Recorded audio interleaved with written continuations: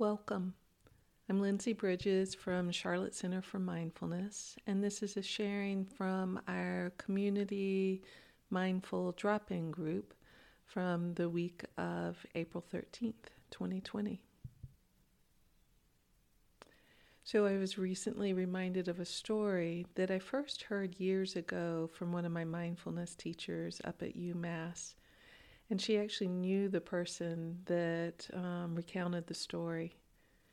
It's a beautiful story of meeting challenges in a way that disarms the challenge, changes the nature of the situation. It's also interesting to notice how a story can take on a life of its own.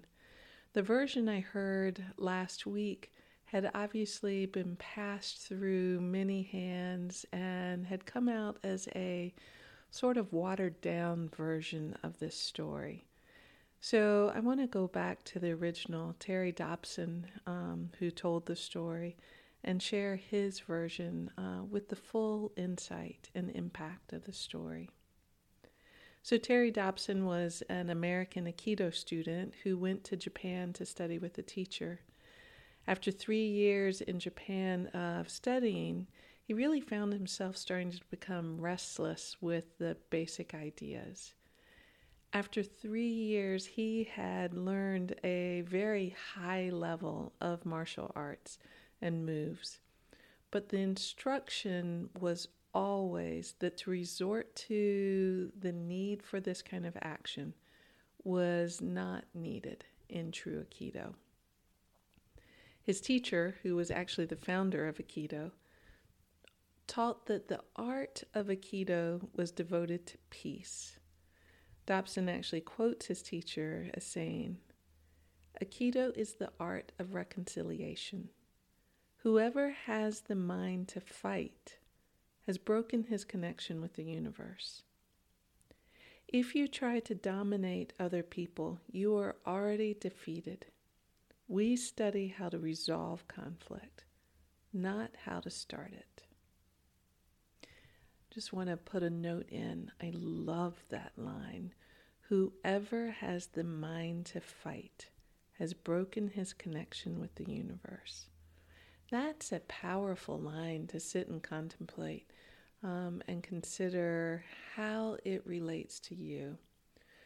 Maybe it's more obvious to see when we think of it with others, getting in the argument with a partner, offspring, a friend.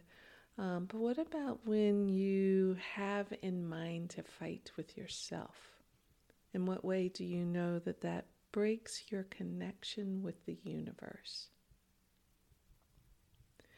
So back to Terry Dobson, this basic instruction was really challenging for him.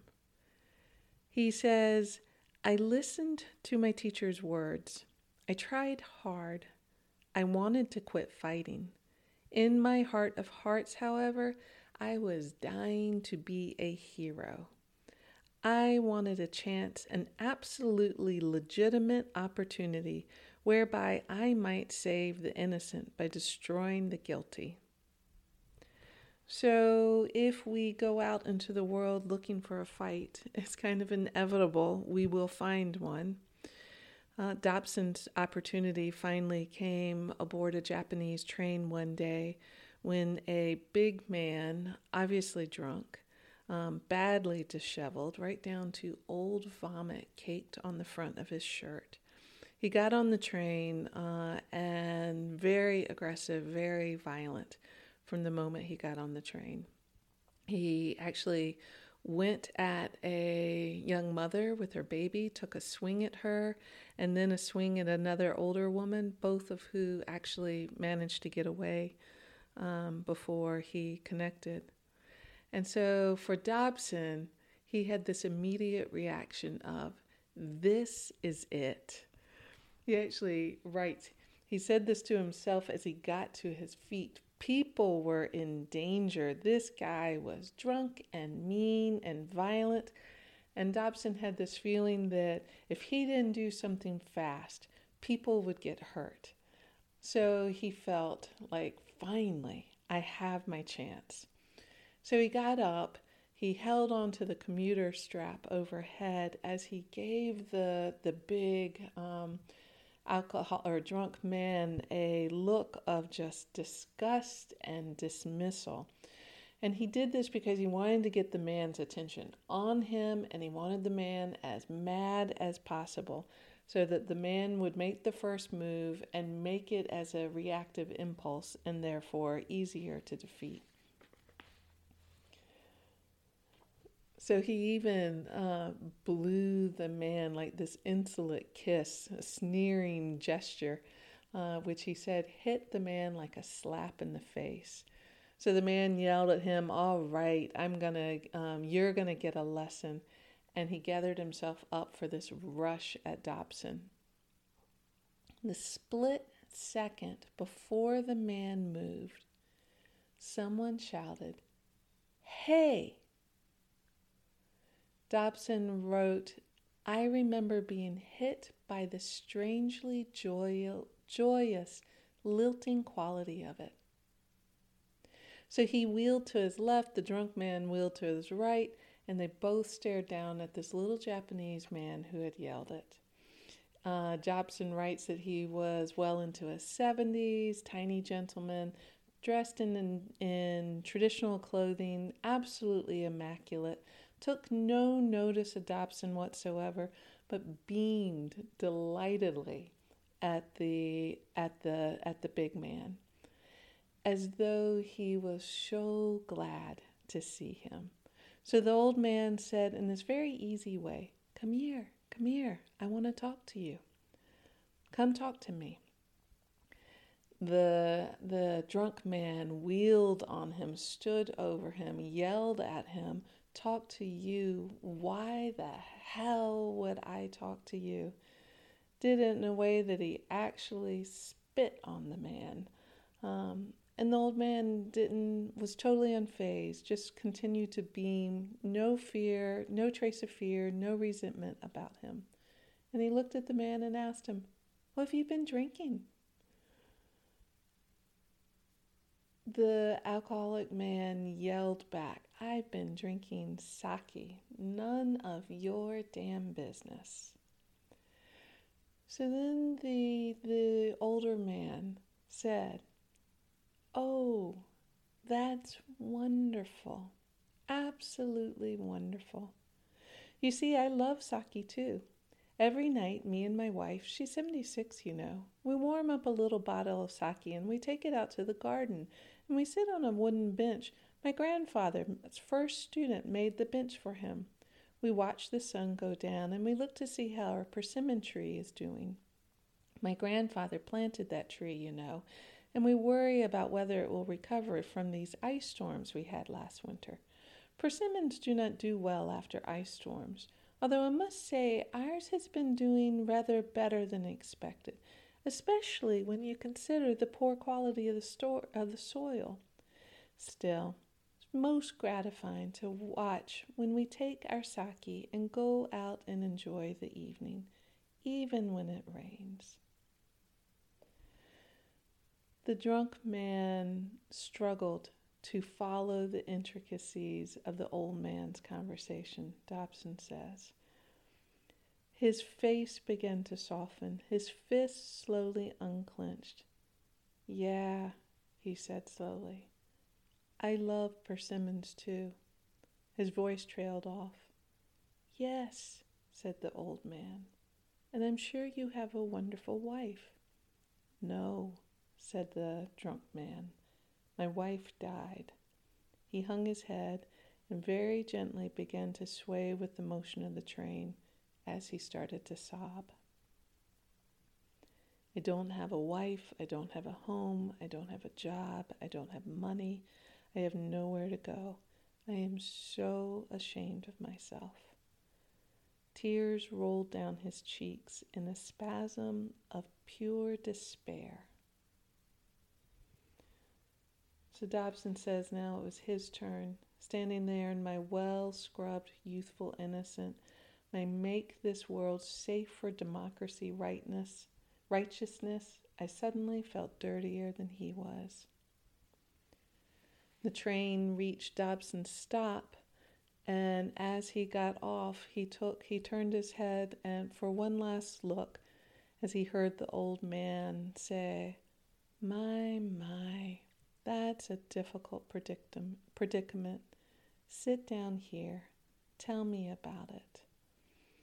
As he looked, the laborer sprawled out like a sack on his seat, his head in the old man's lap. The old man looked down at him with compassion and delight, one hand stroking the filthy, matted head. As the train pulled away, Dobson says he sat down on a bench. What I had wanted to do with muscle and meanness had been accomplished with a few kind words. I had seen now Aikido tried in combat, and the very essence of it was love, just as my teacher had said. I would have to practice the art with an entirely different spirit. It would be a long time before I could speak about the resolution of conflict. So I love this story. I love its naming of the Aikido power of kindness. It does matter how we meet others. And that's not to say that kindness has some sort of magical power that always works. A sort of Pollyanna attitude not backed by deep wisdom really has its own risks and pitfalls. So this is a kindness that has the depth of wisdom right behind it. And it is to say that living a life in alignment with our values, that's what makes us stronger and more resilient in the face of challenge. So I really invite you to consider this story in terms of your own life. Where do you know that a powerful, strong, wise heart might guide you better, moment to moment in this day, than that reactive mind that always wants to pull us back into some sort of fight, flight, freeze? Where do you get triggered? What is the fight, flight, freeze like? How might those situations unfold totally differently from a place of being grounded in your values, in the strength of your heart, in the wisdom of your mind? And really consider this not just for the situations of your day, but for your own practice. Where in your practice do you engage in some sort of fight with yourself? Or does practice kind of become an escape, a running away, place of distraction? Any kind of reactivity in practice. What are those moments like for you? And what words might you hear an old caring sage with that depth of wise compassion offer to you that really allows letting go of some fight, a willingness to investigate with compassionate care, whatever's here? What might those words be that allow you to soften, that allow you to open, that allow you to meet the moment in a fundamentally different way? So one practice that really helps with this is the RAIN practice. And I'm just going to share very briefly this practice. So RAIN, R-A-I-N, the R is for recognize, A, allow or accept and accept, I is investigate, and N can be a natural awareness, or it can be this idea of nurturing or even noting. Whatever N makes most sense for you is the one to explore. Notice how all of these elements were present in this story. The old man recognized what was going on for the younger man, allowed and accepted this situation without any judgment, with a lot of validation. He very gently investigated what was at the root of the pain with this deep, slow, gentle care, And then he was noting out loud for the man aspects of his own experience that allowed him to get, in a way that allowed him to get in touch with the grief that existed underneath his rage. This practice can guide us to a place where healing starts to begin. So for this week, I really encourage you to be that wiser, kinder, older sage towards your own self, both in your moment-to-moment daily life and in your practice. Use the skills of RAIN, R-A-I-N, in whatever way that helps you reorient, helps you come back in touch with your values, with being in a way that you care about, that opens new doors and possibilities for you. So the story by Terry Dobson is from the book Aikido and the New Warrior, edited by Richard Strozzi Heckler. Thank you for spending this time considering this practice in your own life and your own self.